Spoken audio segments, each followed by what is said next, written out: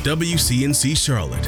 This is Flashpoint. Thanks for joining us here on Flashpoint. I'm Ben Thompson. Well, folks, it is a big year for politics here in the Carolinas and across the country. From the president all the way down to local representatives, voters will be weighing in on the direction of our country and our state. And in a moment, two political experts in the Carolinas will share their predictions for the upcoming year. But first, crime in Charlotte taking center stage this week after chaos erupted in Uptown during New Year's celebrations. A suspect behind bars after randomly shooting 5 people. It's just the latest act of violence at Romeo Bearden Park in the past year. And now one Charlotte leader is calling for a task force to take a deeper look at crime in the Queen City. Joining us now is Charlotte City Councilman Tarek Bakari. Councilman, welcome back to Flashpoint. Thank you. So you're calling for a special task force to tackle crime. What about this shooting on New Year's Eve was for you the final straw to push for change? Well, I mean, it's not that it's the final straw. I've been at the final straw as have a lot of people in Charlotte for a while now. It was an opportunity that enraged a lot of us where all eyeballs were pointing at something again.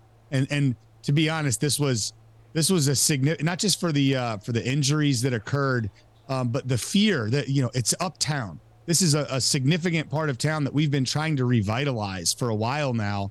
And whether it's economic development and events that we're trying to bring there or just safety overall, this is a terrible, terrible storyline for that. And I think people are just kind of got to a moment of a flashpoint of like, I'm kind of fed up.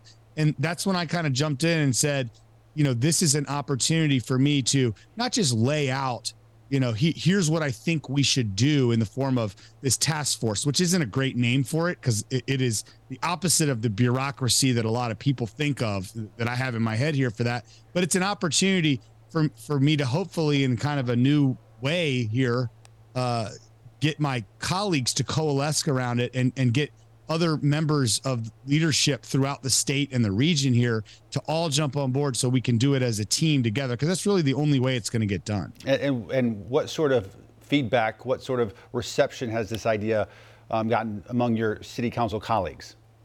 Yeah, so, I started right away with just kind of reaching out to them. This is new Tark here, right? Old Tark just goes out there and says the things he thinks exactly need to happen. And then all of a sudden, maybe it works, maybe it doesn't.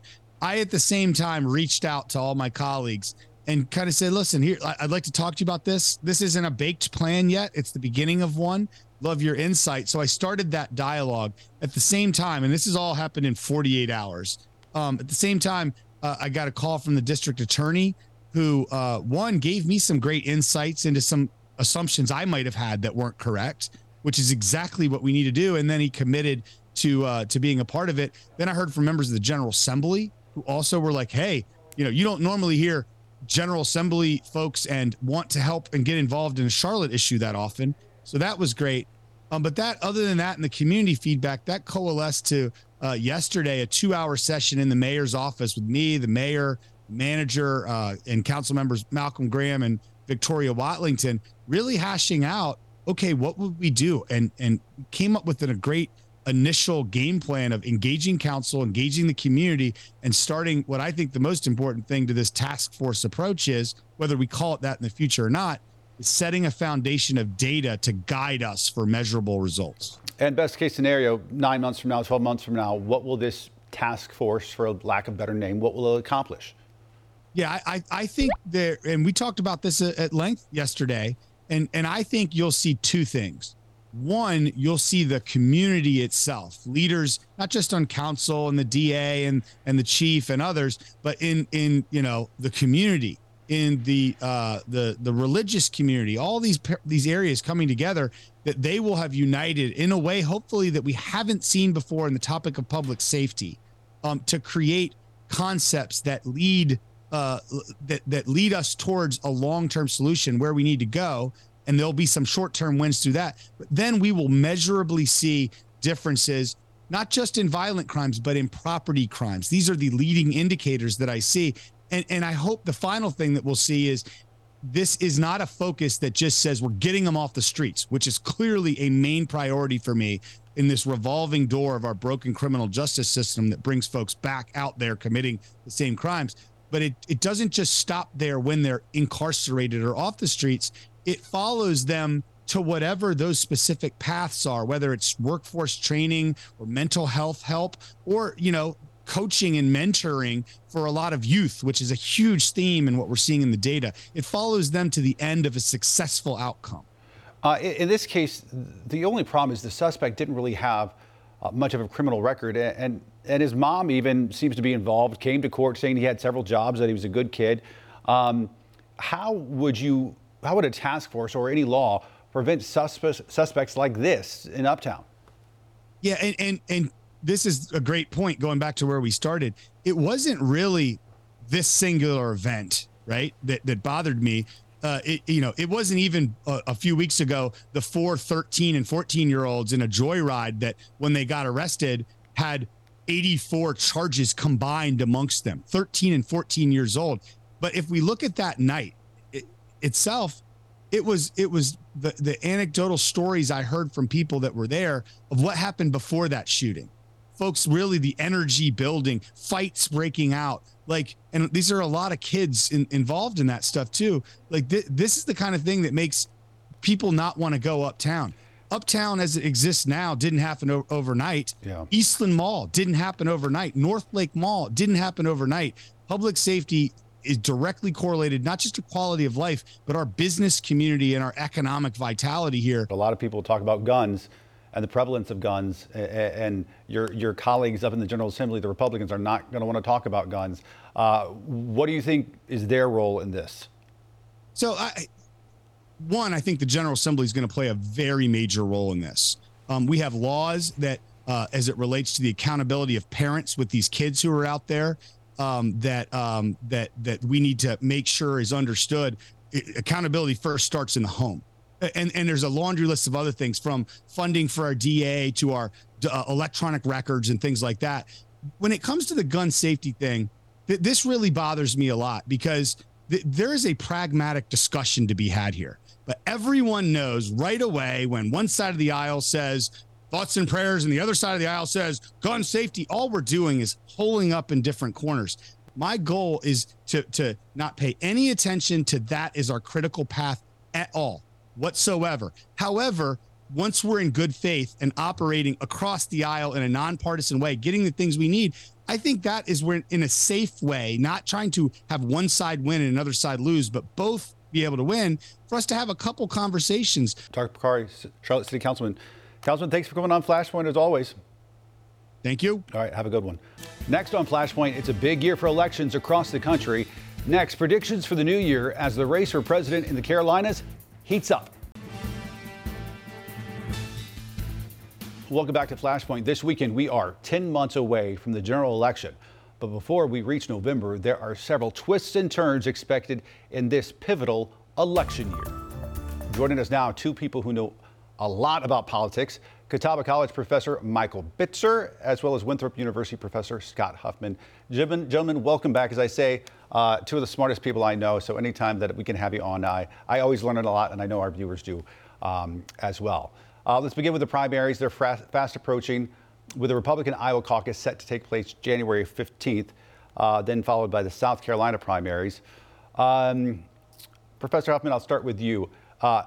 I assume that there's no hope anyone besides Donald Trump is going to emerge victorious from these two early contests. Then what would you see as the second headline after that? Well, the main things coming out of Iowa are going to be how much Donald Trump wins by.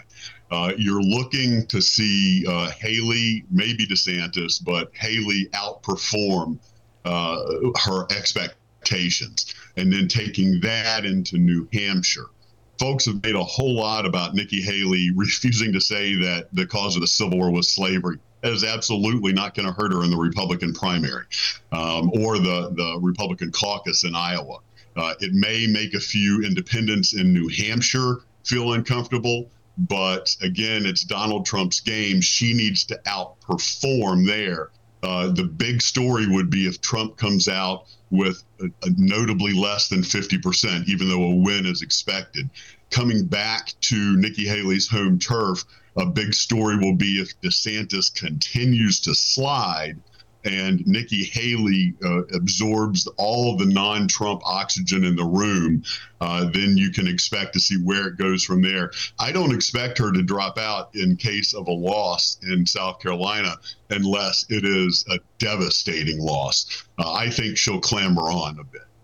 All right, Bitzer, how about you? What do you see as the non-Trump storyline coming out in the next month or so?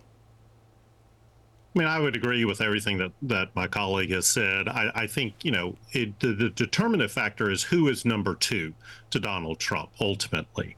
And can the non-Trump Republican vote have enough impact to have some power, some influence on this race? The way that I currently see Republican Party politics, this is the party of Donald Trump.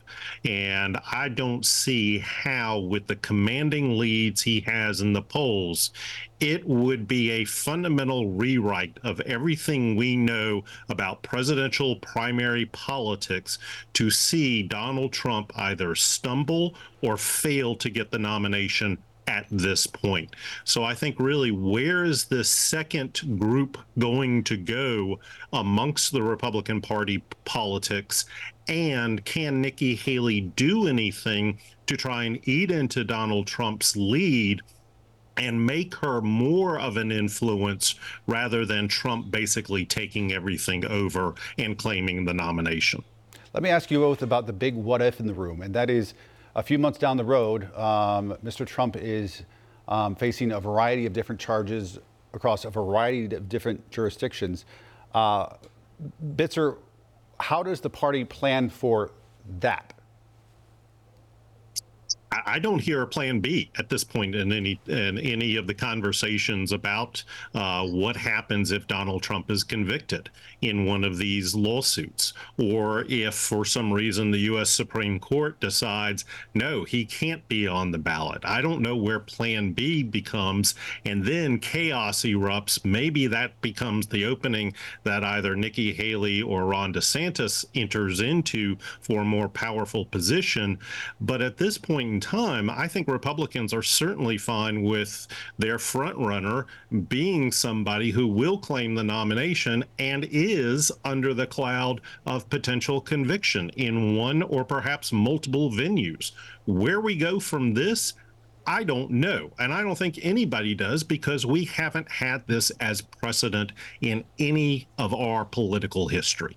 Yeah, Huffman, the timeline is not working in favor of Nikki Haley or Ron DeSantis right now, because you could still be a few months away from any sort of convictions in the Trump cases. So what do they do?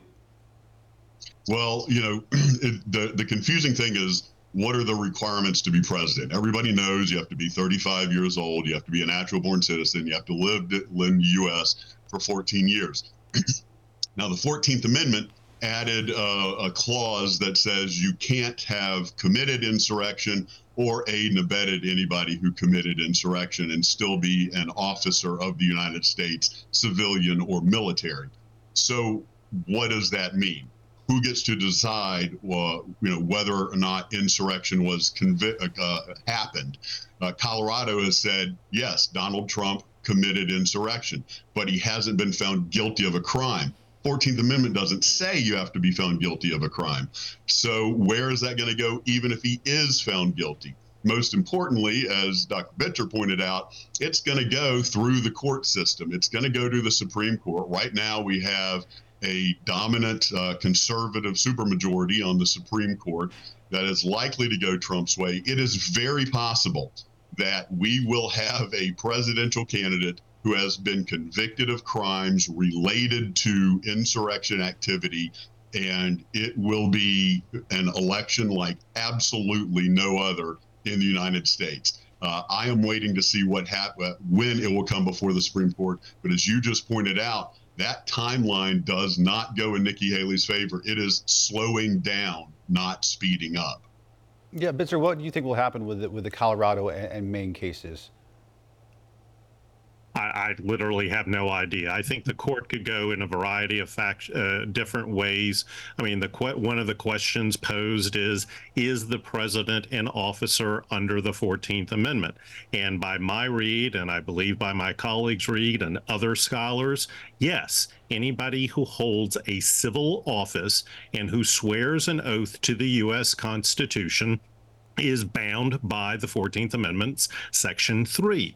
The question also becomes, what is an insurrection? Colorado State Supreme Court defined it, and it holds to what Donald Trump did on January 6, 2021.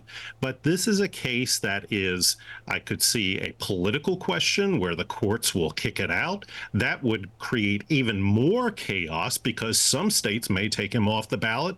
Other states may choose to take Joe Biden off the ballot. We could have real confusion in this election year, and that is, I think, the absolute last thing that we need. Professor Huffman, Joe Biden and Kamala Harris expected to make a trip to your neck of the woods next week. Why is the Biden administration making such a big push in South Carolina in a largely non-competitive primary? Well, South Carolina essentially made Joe Biden president. He owes it to Jim Clyburn. Joe Biden was not ahead in the polls coming into the 2020 primary elections. You got to remember the Democratic Party had been looking at Joe Biden running for president since 1988 and going, yeah, you know what, no thanks. Who became a very popular vice president to Barack Obama, but he was not by any stretch of the imagination the foregone conclusion until he comes to South Carolina. And African-American voters who are the crown jewel of the South Carolina, in fact, black women are the crown jewel of the South Carolina Democratic presidential primary. It wasn't until Jim Clyburn endorsed Joe Biden that the African-American vote lined up behind him. And you have to prove in the Democratic presidential primaries that you can get the African-American vote to turn out for you, because that's a major coalition of a presidential victory for Democrats. And so this is payback. Final question for you, Mr. Bitzer. This will be the first election with new maps here in North Carolina for the General Assembly as well as congressional seats. Are these the maps that we're going to be stuck with, or is it going to change 10 times every 2 years like it has over the last decade? Welcome to North Carolina politics right. Since 1990, needless to say. I think these maps will be through the 24 elections, even though we have had past challenges in court over maps. They have typically tended to hold because we've had candidate filing. We're coming up on the primary. Ballots for mail-in ballots will be sent out here relatively soon. So I think the court will say, you know what, we'll use these maps, but we will continue to hear the legal challenges on the racial gerrymandering dynamics at play. All right. Michael Bitzer, Scott Huffman. Gentlemen, thank you for coming on. We appreciate it. Coming up on Flashpoint, leaders promising transformational economic change in Burke County. Next, the plans for a massive new industrial site. Welcome back to Flashpoint. It's a proposal so big, leaders are calling it a, quote, mega site. In Burke County, developers hope to turn nearly 1,400 acres of land into an industrial campus. WCNC Charlotte's Julia Kaufman has the details on the plan and why neighbors are pushing back. Developers say a massive plot of land near Morganton is a rare and transformative opportunity for the entire region, but hundreds of neighbors have signed a petition against it. Near Interstate 40 and US 70 is nearly 1,400 acres of land that Burke Development Inc. and its partners want to turn into an industrial campus. Knowing how few sites there are that have all these attributes left, not only in North Carolina, but the Southeast, makes this site really valuable. President of BDI, Alan Wood, says the site could be manufacturing or a data center. It really is possible you could get both on a site this large. The plan is already getting public and private funding, including more than $35 million from the state. I'm concerned about the pollution, especially the water, and just destroying the environment around here. The project is called the Great Meadows Mega Site. It's south of Lake James and crosses over Muddy Creek. Nearly 600 people, including Dudley Green, have signed a petition opposing it. We moved from West Charlotte up here in 1960 to get away from the growth. And now they're trying to turn this place into a parking lot. It's ridiculous. I mean, it's crazy. Wood says at least 95 acres of wetlands will be preserved on the property, but Green is still concerned. Burke County is sold as nature's playground. You don't put a factory in the middle of nature's playground. Wood says they have not decided what type of business will fill the site if it's approved by county leaders.